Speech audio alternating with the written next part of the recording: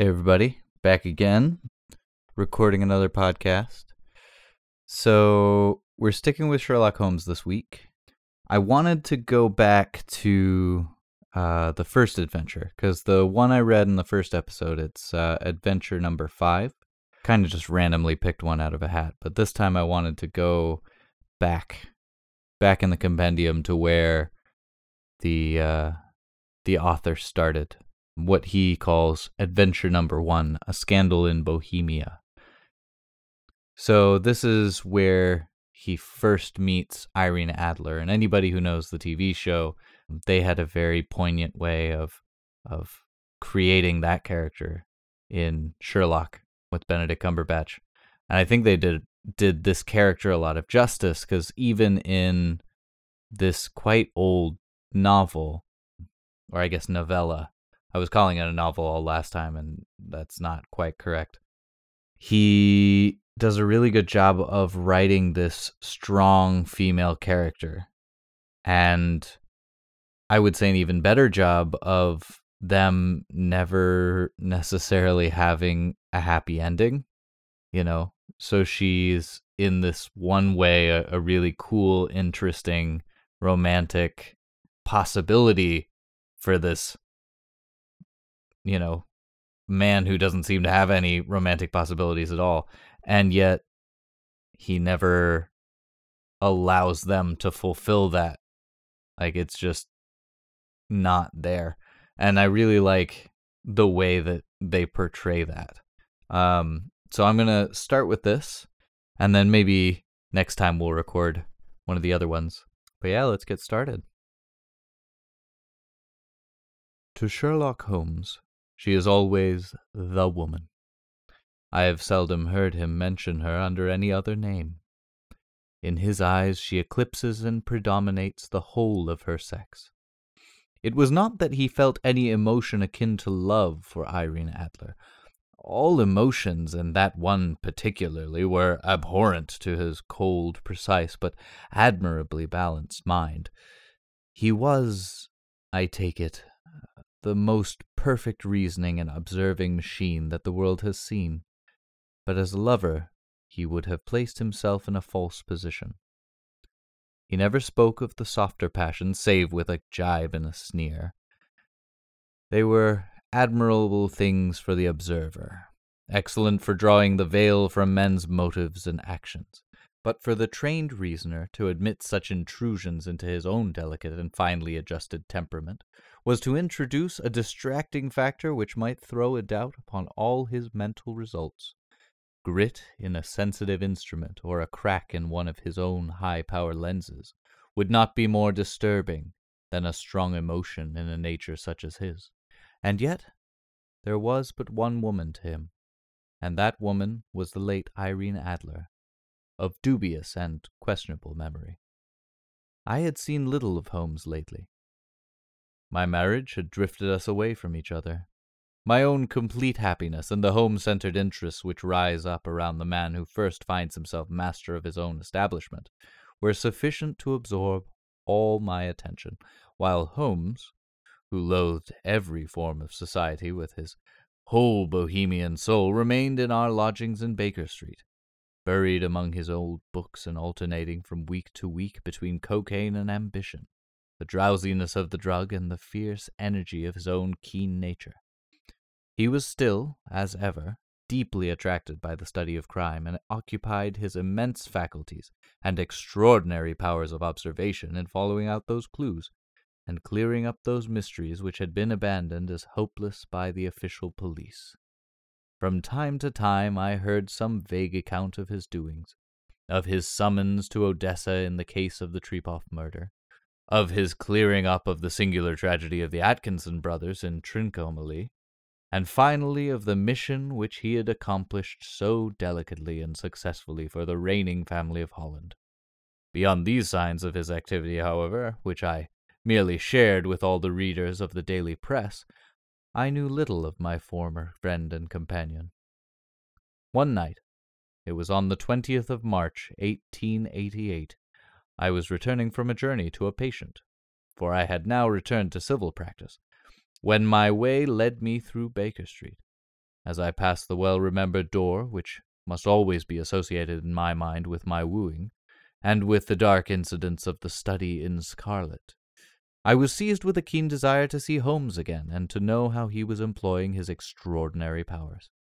His rooms were brilliantly lit, and even as I looked up I saw his tall, spare figure pass twice in a dark silhouette against the blind.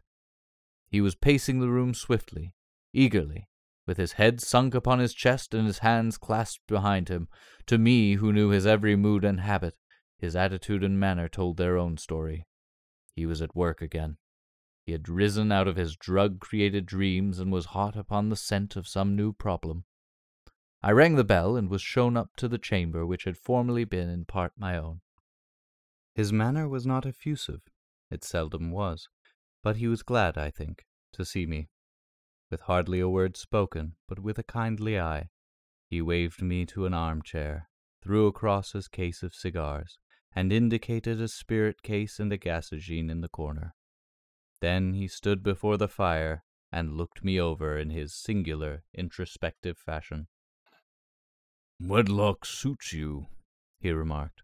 "I think, Watson, that you have put on 7.5 pounds since I saw you." 7? I answered. "Indeed, I should have thought a little more, but just a trifle more, I fancy, Watson. And in practice again, I observe. You did not tell me that you intended to go into harness." "Then how do you know it?" "I see it. I deduce it. How do I know that you have been getting yourself very wet lately, and that you have a most clumsy and careless servant girl?" "My dear Holmes," said I, "this is too much. You would certainly have been burned had you lived a few centuries ago. It is true that I had a country walk on Thursday, and came home in a dreadful mess, but as I have changed my clothes I can imagine how you deduce it. As to Mary Jane, she is incorrigible, and my wife has given her notice. But there again, I fail to see how you work it out." He chuckled to himself and rubbed his long, nervous hands together. "It is simplicity itself," said he. "My eyes tell me that on the inside of your left shoe, just where the firelight strikes it, the leather is scored by 6 almost parallel cuts." "It is simplicity itself," said he. "My eyes tell me that on the inside of your left shoe, just where the firelight strikes it, the leather is scored by 6 almost parallel cuts. Obviously, they have been caused by someone who has very carelessly scraped round the edges of the sole in order to remove crusted mud from it. Hence, you see, my double deduction that you had been out in vile weather, and that you had a particularly malignant boot-slitting specimen of the London slavey. As to your practice, if a gentleman walks into my room smelling of iodoform, with a black mark of nitrate of silver on his right forefinger, and a bulge on the right side of his top hat to show where he has secreted his stethoscope, I must be dull indeed if I do not pronounce him to be an active member of the medical profession." I could not help laughing at the ease with which he explained this process of deduction. "When I hear you give your reasons," I remarked, "the thing always appears to me to be so ridiculously simple that I could easily do it myself, though at each successive instance of your reasoning I am baffled until you explain your process. And yet I believe that my eyes are as good as yours." "Quite so," he answered, lighting a cigarette and throwing himself down into an armchair. "You see, but you do not observe. The distinction is clear. For example, you have frequently seen the steps which lead up from the hall to this room." "Frequently." "How often?" "Well, some hundreds of times." "Then how many are there?" "How many? I don't know." "Quite so. You have not observed. And yet you have seen. That is just my point. Now, I know that there are 17 steps, because I have both seen and observed. By the way, since you are interested in these little problems, and since you are good enough to chronicle 1 or 2 of my trifling experiences, you may be interested in this." He threw over a sheet of thick, pink-tinted notepaper, which had been lying open upon the table. "It came by the last post," said he. "Read it aloud." The note was undated. and without either signature or address. "There will call upon you tonight, at 7:45, it said, "a gentleman who desires to consult you upon a matter of the very deepest moment. Your recent services to one of the royal houses of Europe have shown that you are one who may safely be trusted with matters which are of an importance which can hardly be exaggerated. This account of you we have from all quarters received. Be in your chamber, then, at that hour, and do not take it amiss if your visitor wear a mask." "This is indeed a mystery," I remarked. "What do you imagine that it means?" "I have no data yet. It is a capital mistake to theorize before one has data. Insensible one begins to twist facts to suit theories instead of theories to suit facts. But the note itself, what do you deduce from it?" I carefully examined the writing and the paper upon which it was written. "The man who wrote it was presumably well-to-do," I remarked, endeavoring to imitate my companion's processes. "Such a paper could not be bought under 1/2 a packet. It is peculiarly strong and stiff." "Peculiar. That is the very word. It is not an English paper at all. Hold it up to the light." I did so, and saw a large E with a small g and a P and a large G with a small T woven into the texture of the paper. "What do you make of that?" asked Holmes. The name of the maker, no doubt, or his monogram, rather." "Not at all. The G with the small t stands for Gesellschaft, which is the German for company. It is a customary contraction like our co. P, of course, stands for papier. Now for the E.G. Let us glance at our Continental Gazetteer." He took down a heavy brown volume from his shelves. Eglo, Eglanitz. Here we are, Egria. It is in a German-speaking country in Bohemia, not far from Carlsbad, remarkable as being the scene of the death of Wallenstein, and for its numerous glass factories and paper mills. "My boy, what do you make of that?" His eyes sparkled, and he sent up a great blue triumphant cloud from his cigarette. "The paper was made in Bohemia," I said. "Precisely. And the man who wrote the note is a German. Do you note the peculiar construction of the sentence, 'This account of you we have from all quarters received'? A Frenchman or a Russian could not have written that. It is the German who is so uncourteous to his verbs.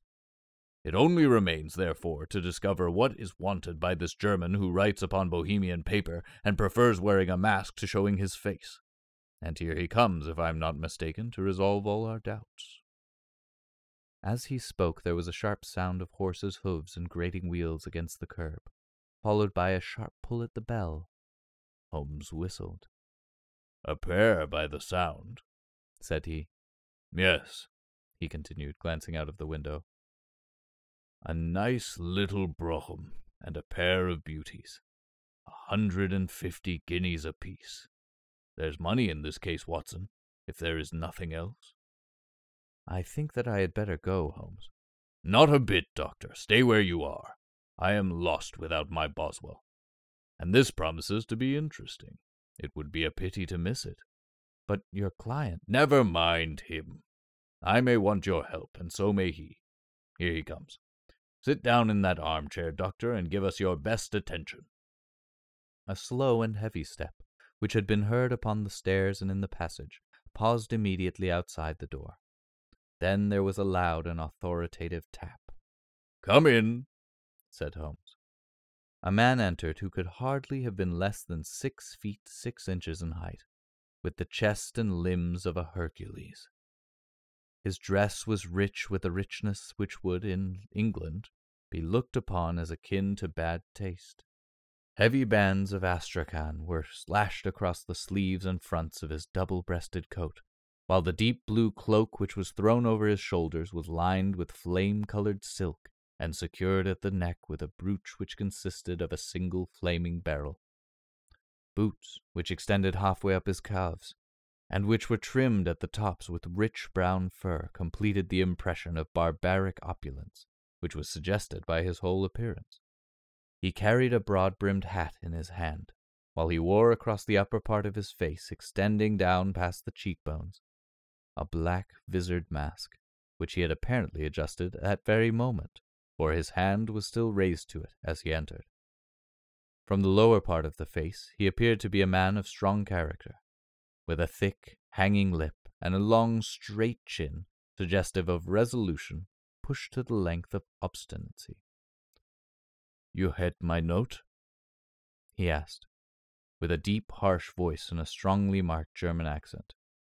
"I told you I would call." He looked from one to the other of us, as if uncertain which to address. "Pray, take a seat," said Holmes. "This is my friend and colleague, Dr. Watson, who is occasionally good enough to help me in my cases. Whom have I the honor to address?" "You may address me as the Count von Kramm, a Bohemian nobleman. I understand that this gentleman, your friend, is a man of honor and discretion, whom I may trust with a matter of the most extreme importance. If not, I should much prefer to communicate with you alone." I rose to go, but Holmes caught me by the wrist and pushed me back into my chair. "It is both or none," said he.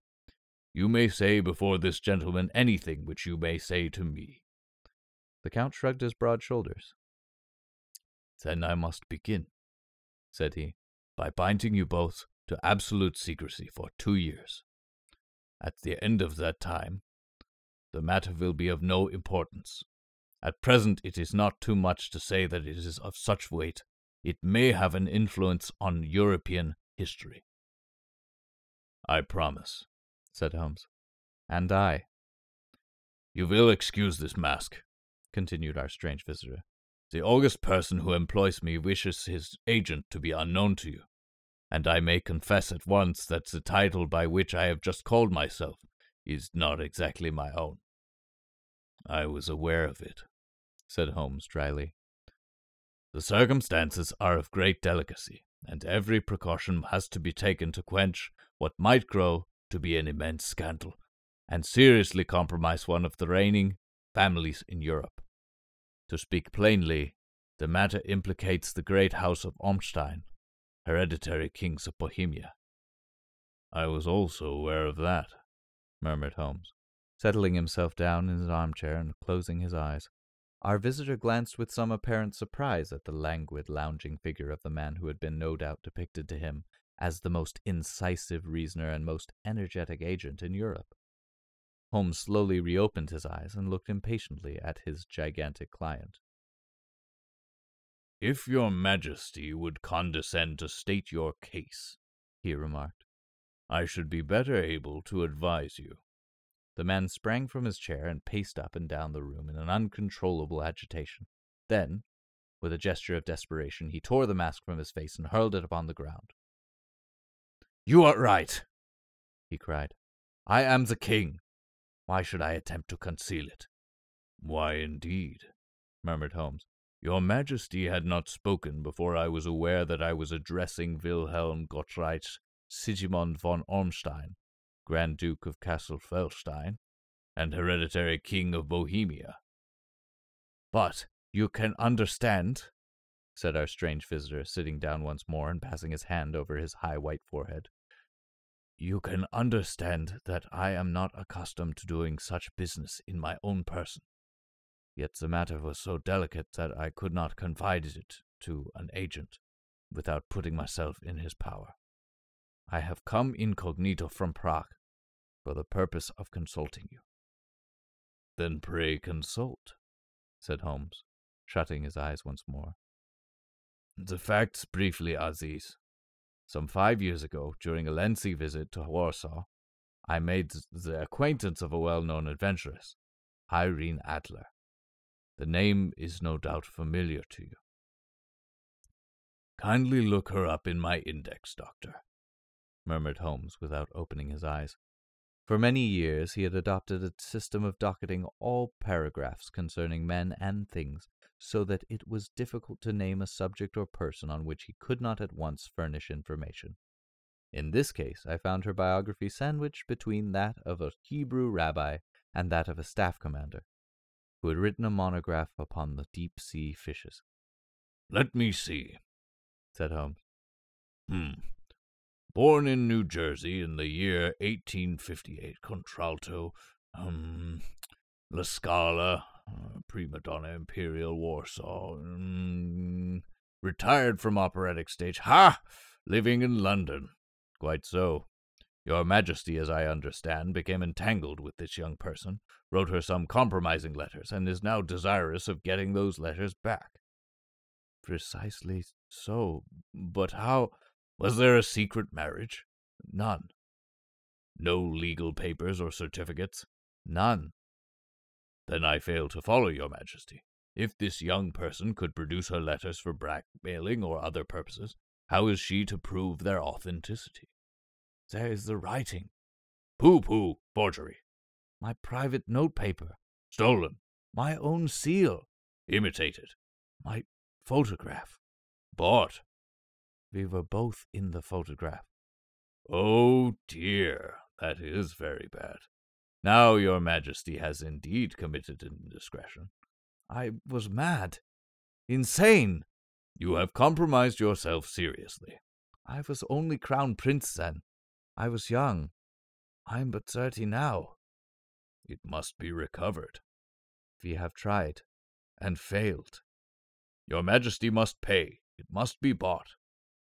She will not sell. Stolen, then? 5 attempts have been made. Twice burglars in my pay ransacked her house. Once we diverted her luggage when she traveled.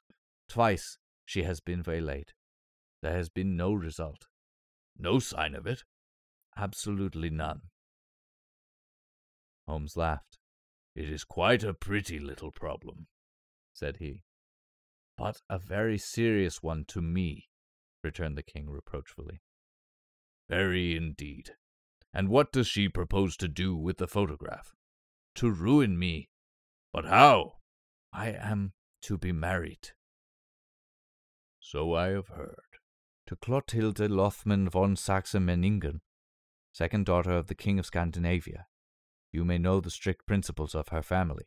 She is herself the very soul of delicacy. A shadow of a doubt as to my conduct which brings the matter to an end. And Irene Adler? Threatens to send them the photograph. And she will do it. I know that she will do it. You do not know her, but she has the soul of steel. She has the face of the most beautiful of women and the mind of the most resolute of men.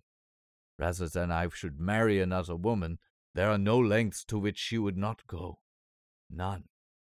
You are sure she has not sent it yet? I am sure. And why? Because she has said that she would send it on the day when the betrothal was publicly proclaimed. That will be next Monday. Oh, then we have 3 days yet, said Holmes with a yawn. That is very fortunate, as I have 1 or 2 matters of importance to look into just at present. Your Majesty will, of course, stay in London for the present. Certainly. You will find me in the Langham under the name of the Count von Kram. Then I shall drop you a line to let you know how we progress. Pray do so. I shall be all anxiety. Then, as to the money? You have carte blanche. Absolutely. I tell you that I would give you one of the provinces of my kingdom to have that photograph. And for present expenses? The king took a heavy chamois leather bag from under his cloak and laid it on the table. There are 300 pounds in gold and 700 in notes, he said. Holmes scribbled a receipt upon the sheet of his notebook and handed it to him. And the mademoiselle's address? He asked. Is Bryony Lodge, Serpentine Avenue, St. John's Wood. Holmes took a note of it. 1 other question, said he. Was the photograph a cabinet? It was. Then good night, Your Majesty, and I trust that we shall soon have some good news for you. And good night, Watson, he added, as the wheels of the royal brougham rolled down the street. If you will be good enough to call tomorrow afternoon at 3 o'clock, I should like to chat this little matter over with you. At 3 o'clock precisely I was at Baker Street, but Holmes had not yet returned. The landlady informed me that he had left the house shortly after 8 o'clock in the morning. I sat down beside the fire, however, with the intention of waiting him, however long he might be. I was already deeply interested in his inquiry, for, though it was surrounded by none of the grim and strange features which were associated with the two crimes which I have already recorded, still the nature of the case and the exalted station of his client gave it a character of its own. Indeed, apart from the nature of the investigation which my friend had on hand, there was something in his masterly grasp of a situation, and his keen, incisive reasoning, which made it a pleasure to me to study his system of work, and to follow the quick, subtle methods by which he disentangled from the most inextricable mysteries. So accustomed was I to his invariable success that the very possibility of his failing had ceased to enter into my head. It was close upon 4 before the door opened, and a drunken-looking groom, ill-kempt and side-whiskered, with an inflamed face and disreputable clothes, walked into the room. Accustomed as I was to my friend's amazing powers in the use of disguises, I had to look 3 times before I was certain that it was indeed he. With a nod he vanished into the bedroom, whence he emerged in 5 minutes, tweed-suited and respectable as of old. Putting his hands into his pockets, he stretched out his legs in front of the fire, and laughed heartily for some minutes. "Well, really," he cried, and then he choked and laughed again until he was obliged to lie back, limp and helpless in the chair. "What is it?" "It's quite too funny. I'm sure you could never guess how I employed my morning, or what I ended by doing." "I can't imagine. I suppose that you have been watching the habits, or perhaps the house, of Miss Irene Adler." "Quite so, but the sequel was rather unusual. I will tell you, however. I left the house a little after 8 o'clock this morning in the character of a groom out of work. There is a wonderful sympathy and freemasonry among horsey men. Be one of them, and you will know all that there is to know. I soon found Bryony Lodge. It is a bijou villa, with a garden at the back, but built out in front right up to the road. 2 stories, Chubb lock to the door. Large sitting room on the right side, well furnished, with long windows almost to the floor, and those preposterous English window fasteners which a child could open. Behind there was nothing remarkable, save that the passage window could be reached from the top of the coach-house. I walked around it and examined it closely from every point of view, but without noting anything else of interest. I then lounged down the street and found, as I expected, that there was a mews in a lane which runs down by one wall of the garden. I lent the ostlers a hand in rubbing down their horses, and received in exchange 2pence, a glass and a half and half, 2 fills of shag tobacco, and as much information as I could desire about Miss Adler, to say nothing of 6 other people in the neighborhood in whom I was not in the least interested, but whose biographies I was compelled to listen to. "And what of Irene Adler?" I asked. "Oh, she has turned all the men's heads down in that part. She is the daintiest thing under a bonnet on this planet. So say the Serpentine Mews to a man. She lives quietly, sings at concerts, drives out at 5 every day, and returns at 7 sharp for dinner. Seldom goes out at other times except when she sings. Has only 1 male visitor, but a good deal of him. He is dark, handsome, and dashing, never calls less than once a day, and often twice. He is a Mr. Godfrey Norton, of the Inner Temple. See the advances of a cabman as a confidant. They had driven him home 12 times from Serpentine Mews, and knew all about him. When I had listened to all they had to tell, I began to walk up and down near Bryony Lodge once more, and to think over my plan of campaign. This Godfrey Norton was evidently an important factor in the matter. He was a lawyer. That sounded ominous. What was the relationship between them, and what the object of his repeated visits? Was she his client, his friend, or his mistress? If the former, she had probably transferred the photograph to his keeping. If the latter, it was less likely. On the issue of this question depended whether I should continue my work at Bryony Lodge, or turn my attention to the gentlemen's chambers in the Temple. It was a delicate point, and it widened the field of my inquiry. I fear that I bore you with these details, but I have to let you see my little difficulties if you are to understand the situation. "I am following you closely," I answered. I was still balancing the matter in my mind when a hansom cab drove up to Bryony Lodge, and a gentleman sprang out. He was a remarkably handsome man, dark, aquiline, and mustached, evidently the man of whom I had heard. He appeared to be in a great hurry, shouted to the cabman to wait, and brushed past the maid, who opened the door with the air of a man who was thoroughly at home. He was in the house about half an hour, and I could catch glimpses of him in the windows of the sitting-room, pacing up and down, talking excitedly, and waving his arms. Of her I could see nothing. Presently he emerged, looking even more flurried than before. As he stepped up to the cab, he pulled a gold watch from his pocket and looked at it earnestly. "Drive like the devil," he shouted. "First to Gross and Hankey's in Regent Street, and then to the Church of St. Monica in the Edgware Road. Half a guinea if you do it in 20 minutes. Away they went, and I was just wondering whether I should not do well to follow them when up the lane came a neat little landau, the coachman with his coat only half-buttoned, and his tie under his ear, while all the tags of his harness were sticking out of the buckles. It hadn't pulled up before she shot out of the hall door and into it. I only caught a glimpse of her at the moment, but she was a lovely woman, with a face that a man might die for. "The Church of St. Monica, John," she cried, "and half a sovereign if you reach it in 20 minutes.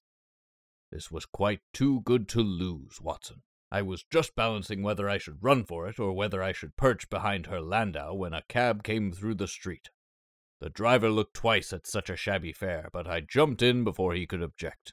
"The Church of St. Monica," said I, "and half a sovereign if you reach it in 20 minutes.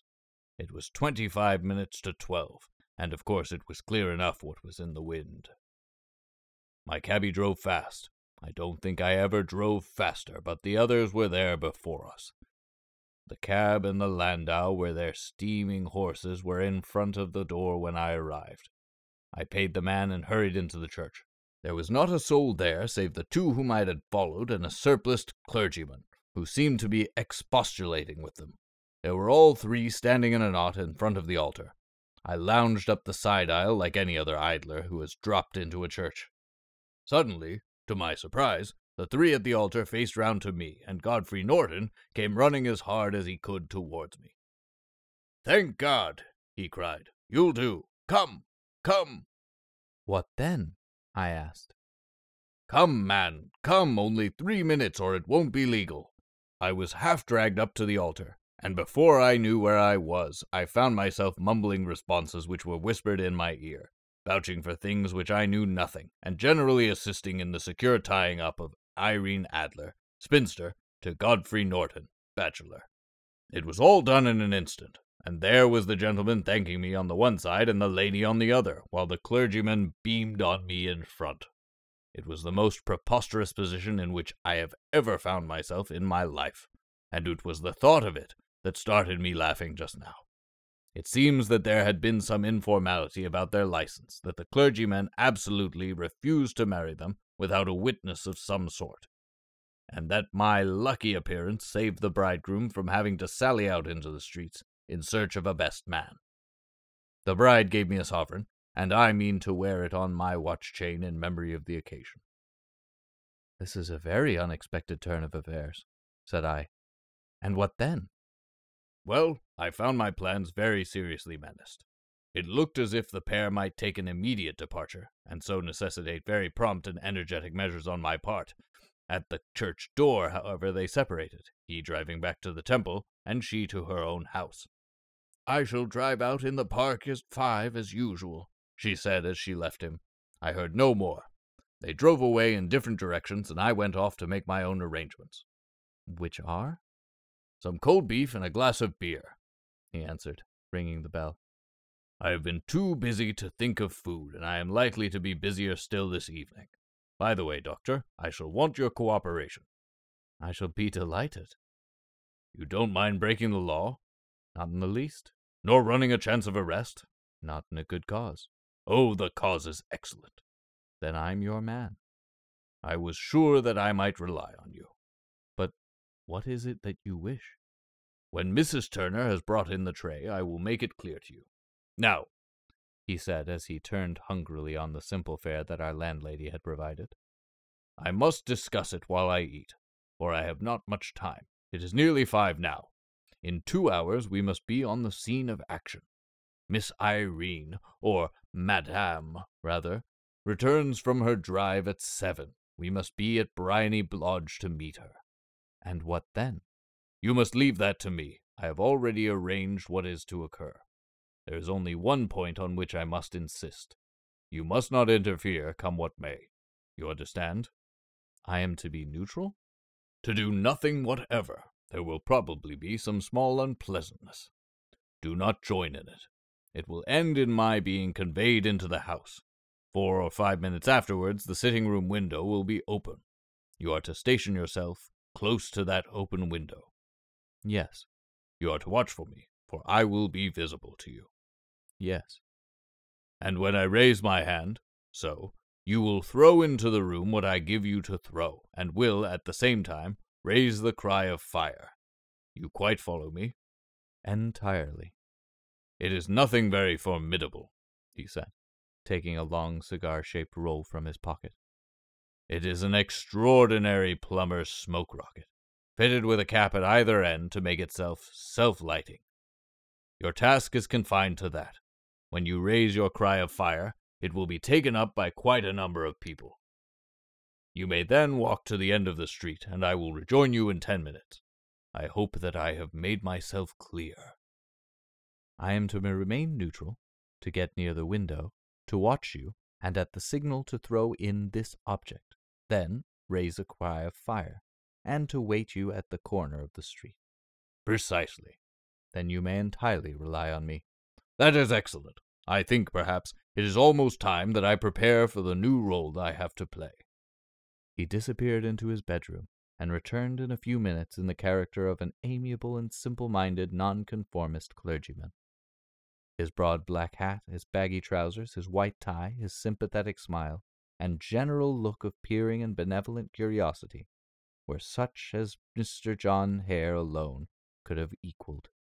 It was not merely that Holmes changed his costume. His expression, his manner, his very soul seemed to vary with every fresh part that he assumed.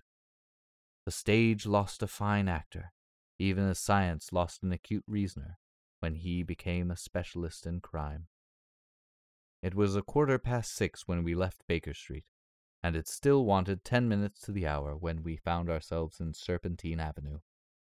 It was already dusk, and the lamps were just being lighted as we paced up and down in front of the Bryony Lodge, waiting for the coming of its occupant. The house was just such as I had pictured it from Sherlock Holmes' succinct description, but the locality appeared to be less private than I expected. On the contrary, for a small street in a quiet neighborhood, it was remarkably animated. There was a group of shabbily dressed men smoking and laughing in a corner, a scissors grinder with his wheel, 2 guardsmen who were flirting with a nurse girl, and several well-dressed young men who were lounging up and down with cigars in their mouths. "You see," remarked Holmes, as we paced to and fro in front of the house, "this marriage rather simplifies matters. The photograph becomes a double-edged weapon now. The chances are that she would be as averse to its being seen by Mr. Godfrey Norton as our client is to its coming to the eyes of his princess. Now the question is, where are we to find the photograph?" "Where indeed?" "It is most unlikely that she carries it about with her. It is cabinet-sized, too large for easy concealment, about a woman's dress. She knows that the king is capable of having her waylaid and searched. 2 attempts of the sort have already been made. We may take it, then, that she does not carry it about with her." "Where, then?" "Her banker or her lawyer. There is that double possibility. But I am inclined to think neither. Women are naturally secretive, and they like to do their own secreting. Why should she hand it over to anyone else? She could trust her own guardianship, but she could not tell what indirect or political influence might be brought to bear upon a businessman. Besides, remember, she had resolved to use it within a few days. It must be where she can lay her hands on it. It must be in her own house." "But it has twice been burgled." "Pshaw! They did not know how to look." "But how will you look?" "I will not look." What then?" "I will get her to show me." "But she will refuse." "She will not be able to. But I hear the rumble of wheels. It is her carriage. Now carry out my orders to the letter." As he spoke, the gleam of the sidelights of a carriage came round the curve of the avenue. It was a smart little landau, which rattled up to the door of Bryony Lodge. As it pulled up, one of the loafing men at the corner dashed forward to open the door in the hope of earning a copper, but was elbowed away by another loafer who had rushed up with the same intention.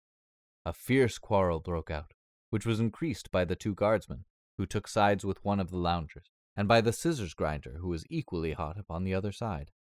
A blow was struck, and in an instant the lady who had stepped from her carriage was the centre of a little knot of flushed and struggling men, who struck savagely at each other with their fists and sticks.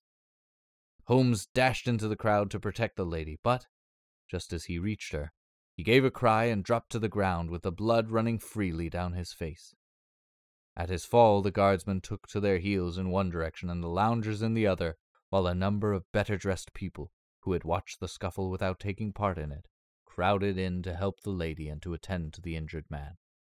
Irene Adler, as I will still call her, had hurried up the steps, but she stood at the top with her superb figure outlined against the lights of the hall, looking back into the street. "Is the poor gentleman much hurt?" she asked. "He is dead!" cried several voices. No, there's life in him," shouted another. "But he'll be gone before you can get him to hospital." "He's a brave fellow," said a woman. "They would have had the lady's person watch if it hadn't been for him. They were a gang, and a rough one, too. Ah, he's breathing now." "He can't lie in the street. May we bring him in, Mom?" "Surely. Bring him into the sitting-room. There is a comfortable sofa. This way, please." Slowly and solemnly he was borne into Bryony Lodge and laid out in the principal room, while I still observed the proceedings from my post by the window. The lamps had been lit, but the blinds had not been drawn, so that I could see Holmes as he lay upon the couch. I do not know whether he was seized with compunction at that moment for the part he was playing, but I know that I never felt more heartily ashamed of myself in my life than when I saw the beautiful creature against whom I was conspiring, or the grace and kindliness with which she waited upon the injured man. And yet it would be the blackest treachery to Holmes to draw back now from the part which he had entrusted to me. I hardened my heart, and took the smoke rocket from under my ulster. After all, I thought, we are not injuring her. We are but preventing her from injuring another. Holmes sat upon the couch, and I saw him motion like a man who is in need of air. A maid rushed across and threw open a window. At the same instant I saw him raise his hand, and at the signal I tossed my rocket into the room, with a cry of fire. The word was no sooner out of my mouth than the whole crowd of spectators, well-dressed and ill, gentlemen, ostlers, and servant-maids, joined in a general shriek of "Fire!" Thick clouds of smoke curled around the room, and out the open window. I caught a glimpse of rushing figures, and a moment later the voice of Holmes from within, assuring them that it was a false alarm. Slipping through the shouting crowd, I made my way to the corner of the street, and in 10 minutes was rejoiced to find my friend's arm in mine, and to get away from the scene of uproar. He walked swiftly and in silence for some few minutes, until we had turned down one of the quiet streets which led towards the Edgware Road. "You did it very nicely, Doctor," he remarked. "Nothing could have been better. It is all right." "You have the photograph?" "I know where it is." "And how did you find out?" "She showed me, as I told you she would." "I am still in the dark." "I do not wish to make a mystery," said he, laughing. "The matter was perfectly simple. You, of course, saw that everyone in the street was an accomplice. They were all engaged for the evening." "I guessed as much." "Then, when the row broke out, I had a little moist red paint in the palm of my hand. I rushed forward, fell down, clapped my hand to my face, and became a piteous spectacle. It is an old trick." "That also I could fathom." "Then they carried me in. She was bound to have me in. What else could she do? And into her sitting-room, which was the very room which I suspected. It lay between that and her bedroom, and I was determined to see which. They laid me on a couch. I motioned for air, and they were compelled to open the window. And you had your chance. How did that help you? It was all important. When a woman thinks that her house is on fire, her instinct is at once to rush to the thing which she values most. It is a perfectly overpowering impulse, and I have more than once taken advantage of it. In the case of the Darlington substitution scandal, it was of use to me, and also in the Arnsworth Castle business. A married woman grabs at her baby. An unmarried one reaches for her jewel box. Now it was clear to me that our lady of today had nothing in the house more precious to her than what we are in quest of. She would rush to secure it. The alarm of fire was admirably done. The smoke and shouting were enough to shake nerves of steel. She responded beautifully. The photograph is in a recess behind a sliding panel just above the right bell pull. She was there in an instant, and I caught a glimpse of it as she half drew it out. When I cried out that it was a false alarm, she replaced it, glanced at the rocket, rushed from the room, and I have not seen her since. I rose, making excuses, escaped from the house. I hesitated whether to attempt to secure the photograph at once, but the coachman had come in, and as he was watching me narrowly, it seemed safer to wait.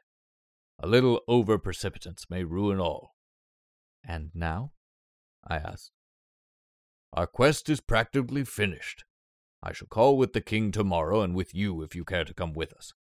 He will be showing into the sitting room to wait for the lady, but it is probable that when she comes she may find neither us nor the photograph. It might be a satisfaction to His Majesty to regain it with his own hands. And when will you call? At 8 in the morning. She will not be up, so that we shall have a clear field. Besides, we must be prompt, for this marriage may mean a complete change in her life and habits. I must wire to the king without delay.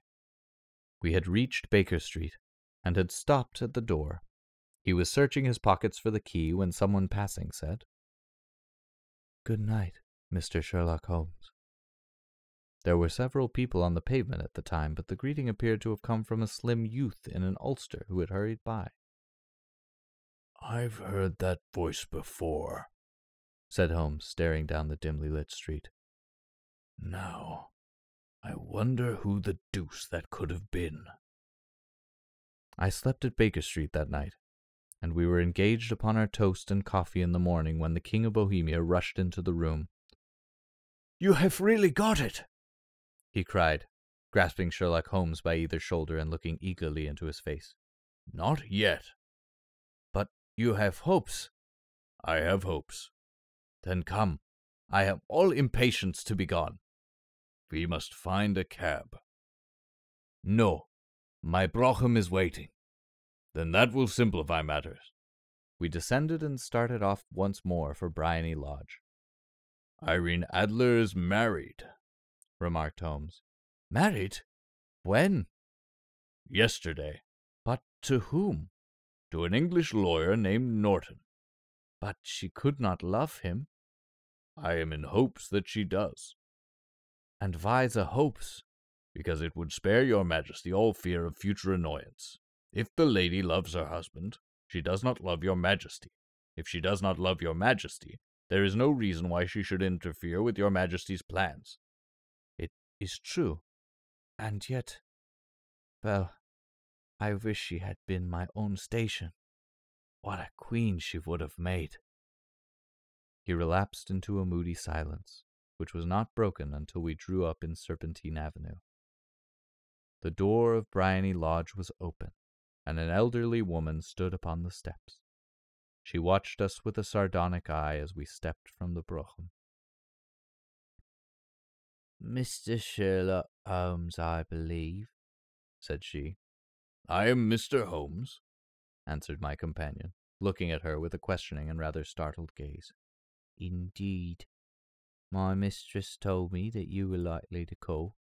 She left this morning with her husband by the 5:15 train from Charing Cross for the Continent." "What?" Sherlock Holmes staggered back, white with chagrin and surprise.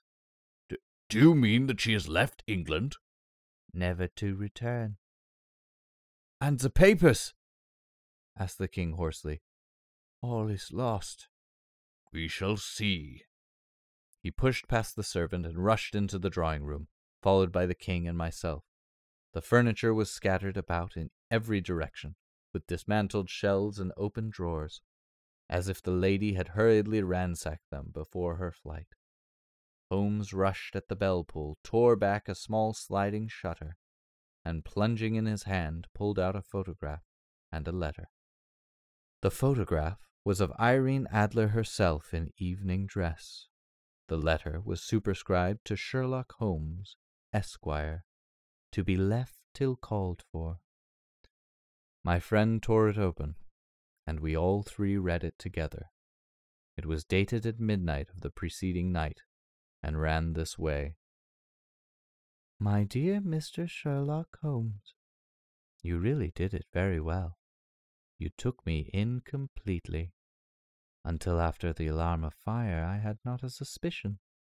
But then, when I found how I had betrayed myself, I began to think. I had been warned against you months ago. I had been told that, if the king employed an agent, it would certainly be you. And your address had been given me. Yet, with all this, you made me reveal what you wanted to know. Even after I became suspicious, I found it hard to think evil of such a dear, kind old clergyman. But, you know, I have been trained as an actress myself. Male costume is nothing new to me. I often take advantage of the freedom which it gives. I sent John, the coachman, to watch you, ran upstairs, got into my walking clothes, as I call them, and came down just as you departed. Well, I followed you to your door, and so made sure that I was really an object of interest to the celebrated Mr. Sherlock Holmes. Then I, rather imprudently, wished you good night, and started for the temple to see my husband. We both thought the best resource was flight, when pursued by so formidable an antagonist. So you will find the nest empty when you call tomorrow. As to the photograph, your client may rest in peace. I love and am loved by a better man than he. The king may do what he will without hindrance from one whom he has cruelly wronged. I keep it only to safeguard myself, and to preserve a weapon which will always secure me from any steps which he might take in future. I leave a photograph which he might care to possess, and I remain, dear Mr. Sherlock Holmes, very truly yours, Irene Norton, née Adler. What a woman! Oh, what a woman! Cried the King of Bohemia when we had all three read this epistle. Did I not tell you how quick and resolute she was? Would she not have made an admirable queen? Is it not a pity that she was not on my level? From what I have seen of the lady, she seems indeed to be on a very different level to your majesty, said Holmes coldly. I am sorry that I have not been able to bring your majesty's business to a more successful conclusion. On the contrary, my dear sir, cried the king, nothing could be more successful. I know that her word is inviolate. The photograph is now as safe as if it were in the fire. I am glad to hear your majesty say so. I am immensely indebted to you. Pray tell me in what way I can reward you. This ring— He slipped an emerald snake ring from his finger and held it out upon the palm of his hand. Your majesty has something which I should value even more highly, said Holmes. You have but to name it. This photograph. The king stared at him in amazement. Irene's photograph? He cried. Certainly, if you wish it. I thank your majesty. Then there is no more to be done in the matter. I have the honor to wish you a very good morning. He bowed, and, turning away without observing the hand which the king had stretched out to him, he set off in my company for his chambers. And that was how a great scandal threatened to affect the kingdom of Bohemia, and how the best plans of a Mr. Sherlock Holmes were beaten by a woman's wit. He used to make merry over the cleverness of women, but I have not heard him do it of late. And when he speaks of Irene Adler, or when he refers to her photograph, it is always under the honorable title of the woman.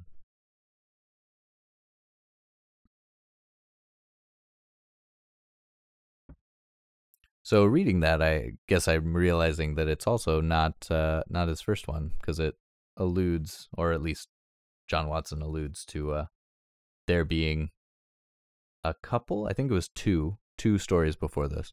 So I am wildly uneducated in this, I guess. In the Chronicles of Sherlock Holmes, so there are lots of stories. They're all about 400 pages long. But I really love how Sir Arthur Conan Doyle depicts the woman, Irene Adler. Because you have this, I mean, Sherlock Holmes is almost quintessentially a one-dimensional character. He's just always exactly the same.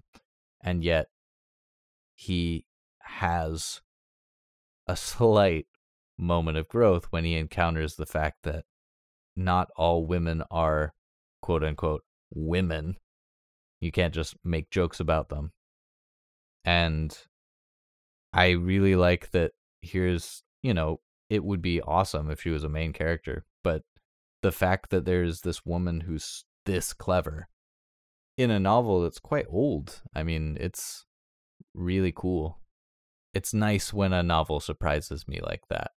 And I had forgotten that was there, because I've definitely read this one before. I remember this one, but just neat to hear this take, especially in a book that's, oh man, I really need to look up how old these are. I keep just throwing around numbers, but it looks like it's about 100 years old.